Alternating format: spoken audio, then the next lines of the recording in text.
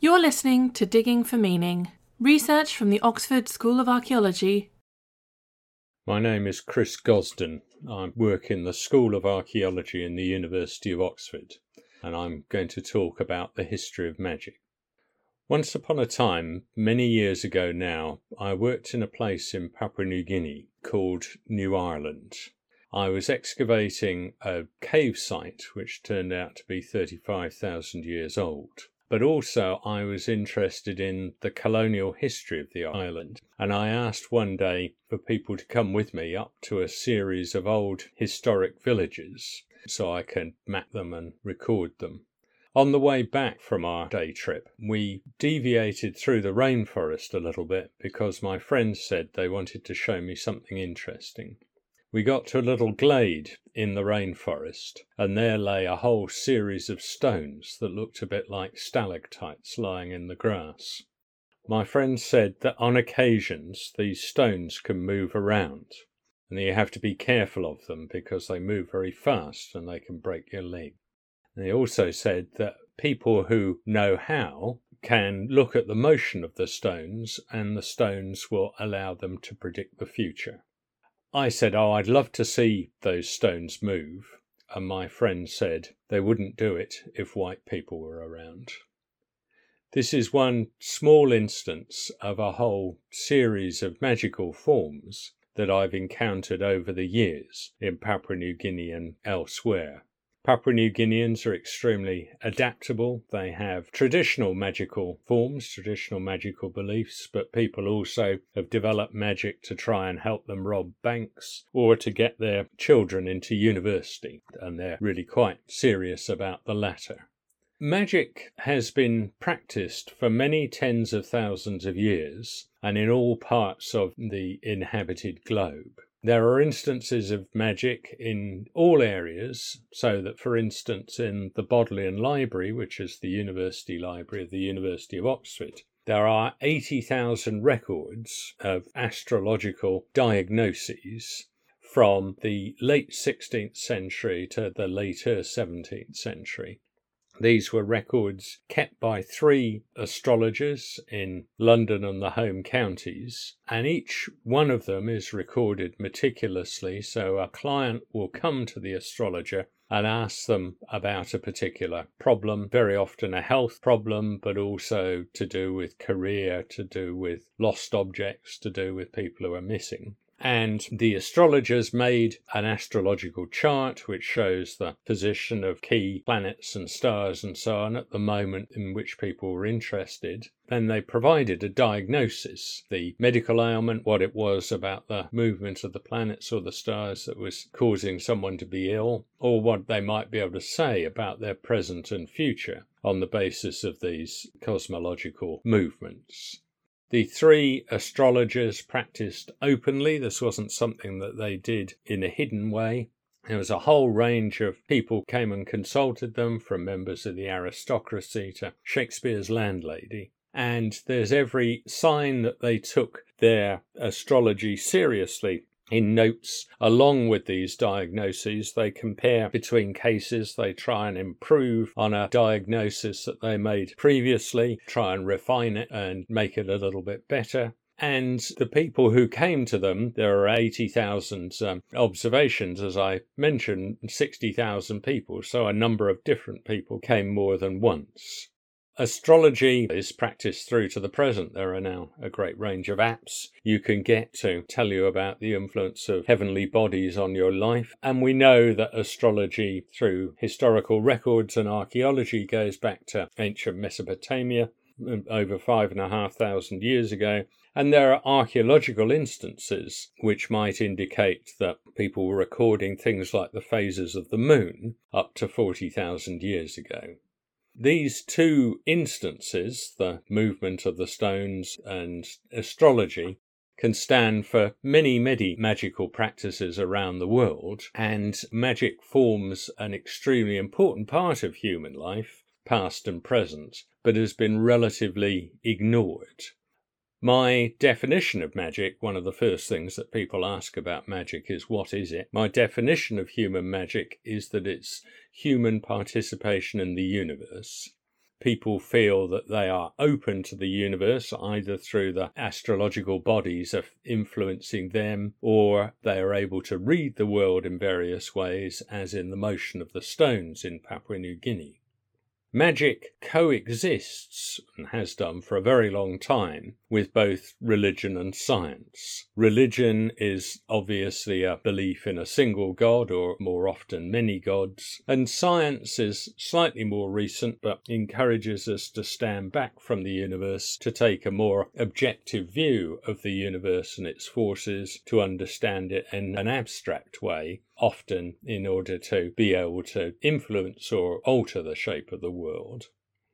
Each of these three practices, magic, religion and science, I would argue, form what can be seen as a triple helix along the lines of the genetic double helix. They're three strands of human behaviour which are interlinked and interlocked, and each are important aspects of human life. And whereas the histories of religion and the histories of science have been extremely well explored, the history of magic has been much less so, and people tend to think of magic as something that is or should be dying out, that's only practiced by the ill-educated, the ignorant, people in parts of the world where they're cut off from the mainstream of human history. I think all those notions are both objectionable and wrong. People in the present, in the Western world, over 75% of people surveyed in places like Europe and the States say that they have some form of magical belief. And of course, many of us believe in religion, and pretty well everyone in various ways believes in science. So it's not a question that you have to choose one of these beliefs and practices over the other two, that they all coexist, and that each does rather different things. Magic gives us a sense of kinship and oneness with the universe, religion a sense of transcendence and awe through belief in some sort of superior being or beings, and science emphasizes the importance of reason and our ability to understand the world in an abstract and theoretical manner.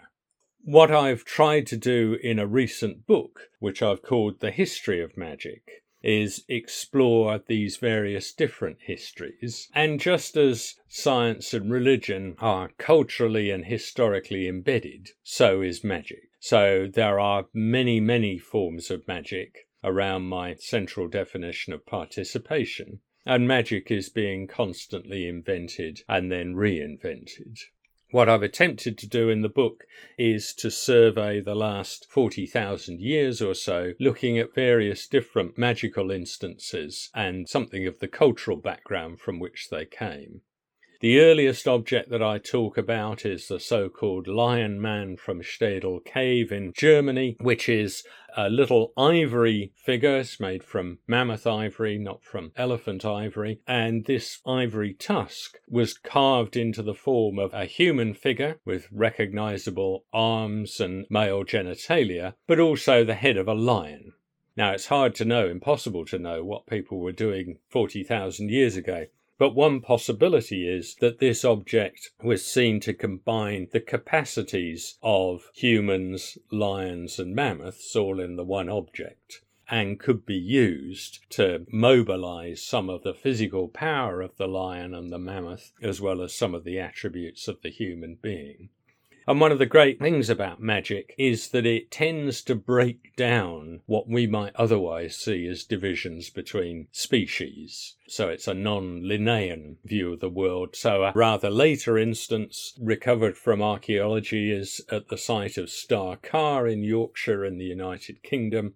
At the edge of a lake, there were people living there in the so-called Mesolithic period, the period before farming had started, and they left behind a whole series of traces of structures and stone tools and animal bones and so on. But including in these are a series of deer frontlets, the front part of a deer skull together with the horns, and these had holes bored in them, and it appears that people wore them on their own heads, possibly breaking down the distinctions that we might normally see between people and deer. And it's been said, for instance, that maybe this was part of a hunting magic where people imitated deer and were able to get control over them. But it might be that deer were in some way totemic or important to the group as a whole, and that by putting these deer frontlets on their heads, people weren't imitating deer, but in some way they were becoming deer.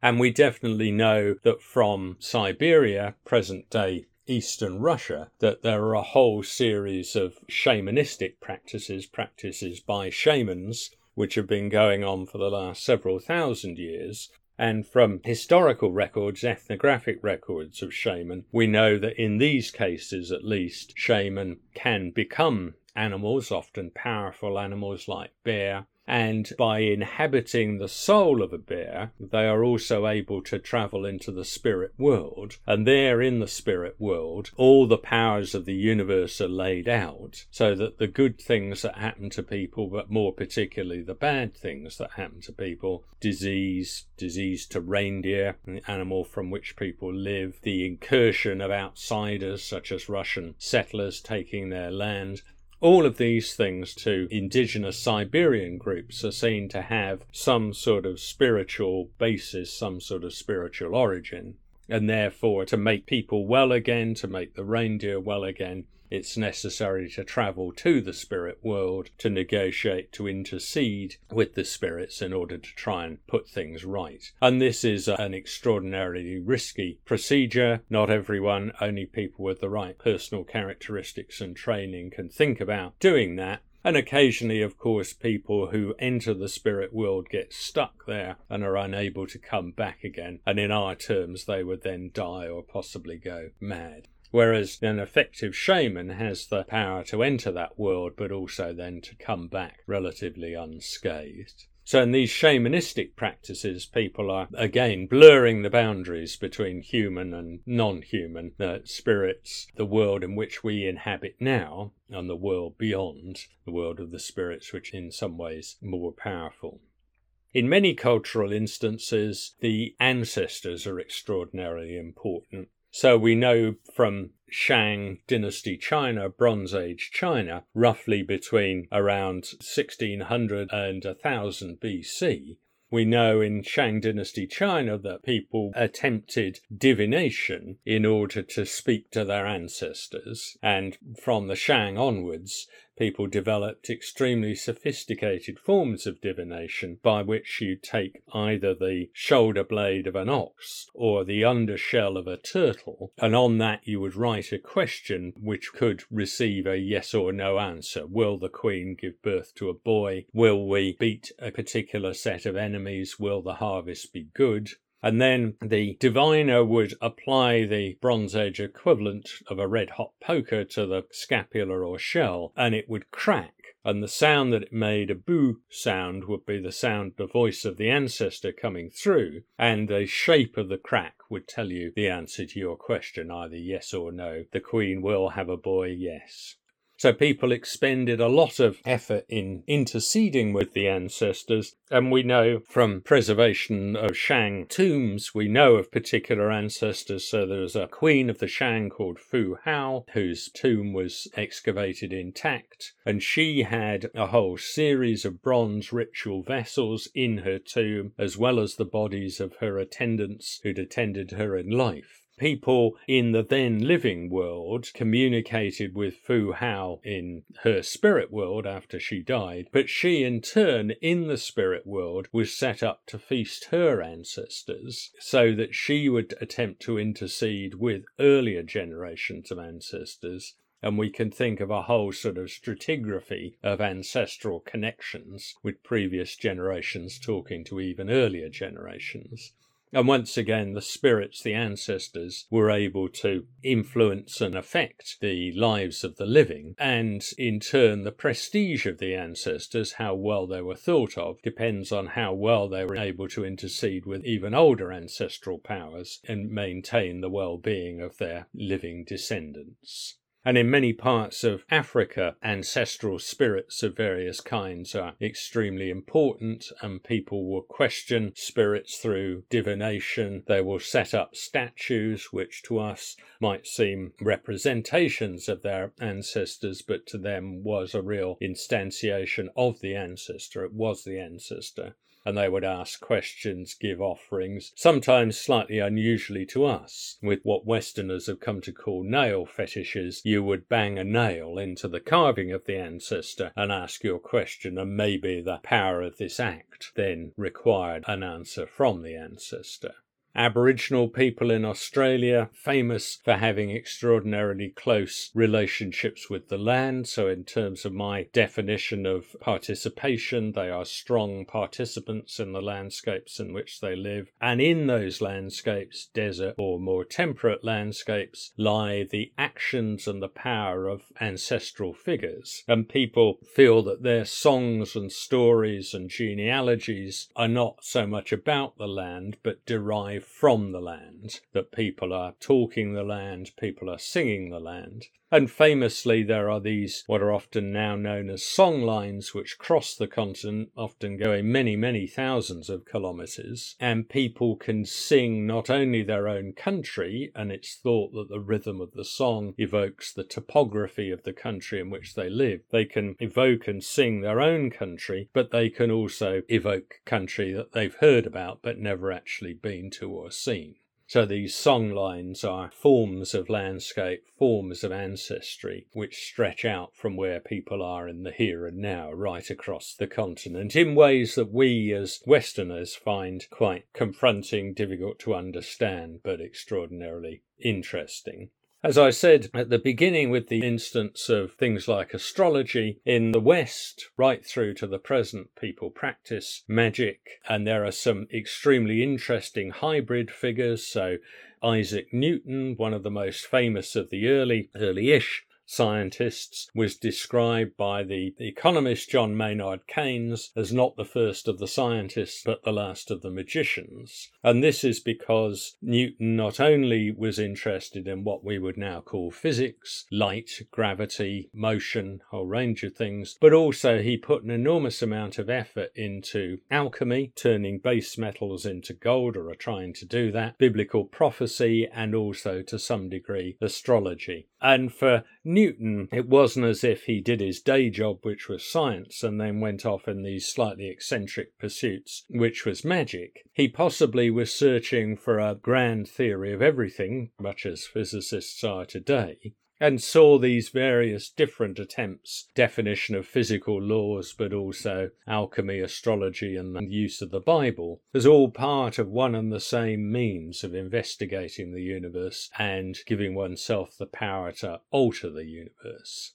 So rather than magic having died out a long time ago, and rather than magic needing to die out, I think we can acknowledge not just the rich and varied histories of magic, but also the power of magic in the present. I think most of us would admit at the moment we're in a time of some crisis. The ecology of the planet is breaking down through human action on it, particularly over the last few hundred years, and there's vast human inequalities, some extremely rich people, many extremely poor people, and we definitely need new ways of approaching our lives, new ways of approaching our relationship with the world. And one possibility is to reinvigorate magic in new ways, not to go back to some older form of magic, but to think about the participatory qualities of magic, the fact that magic gives us a sense of kinship with the world, a sense of kinship with the universe, often which can be seen as sentient, as living, even the bits of it, the rocks and so on, that we might not normally think of as sentient. If we understand the world as a series of living entities, then we may feel a duty of care towards it. And just as we care for our family and close friends, then we might think that we need to care for the world. So rather than asking what can we take from the world and how can we take it, maybe we need to think about to what extent and in what ways we're custodians of the world, how we as ancestors of generations to come can pass the world on in a good state. to those that will come and those that should be able to enjoy the world in the way that we've been lucky enough to over the last few centuries. So my argument about magic is not a purely historical one, but is one that allows us to explore our relationships, present and future, with the world around us. Thank you very much. Thank you for listening to Digging for Meaning. For more information about this topic, or for any of our other episodes, please go to our website at arch.ox.ac.uk/podcasts. Thank you.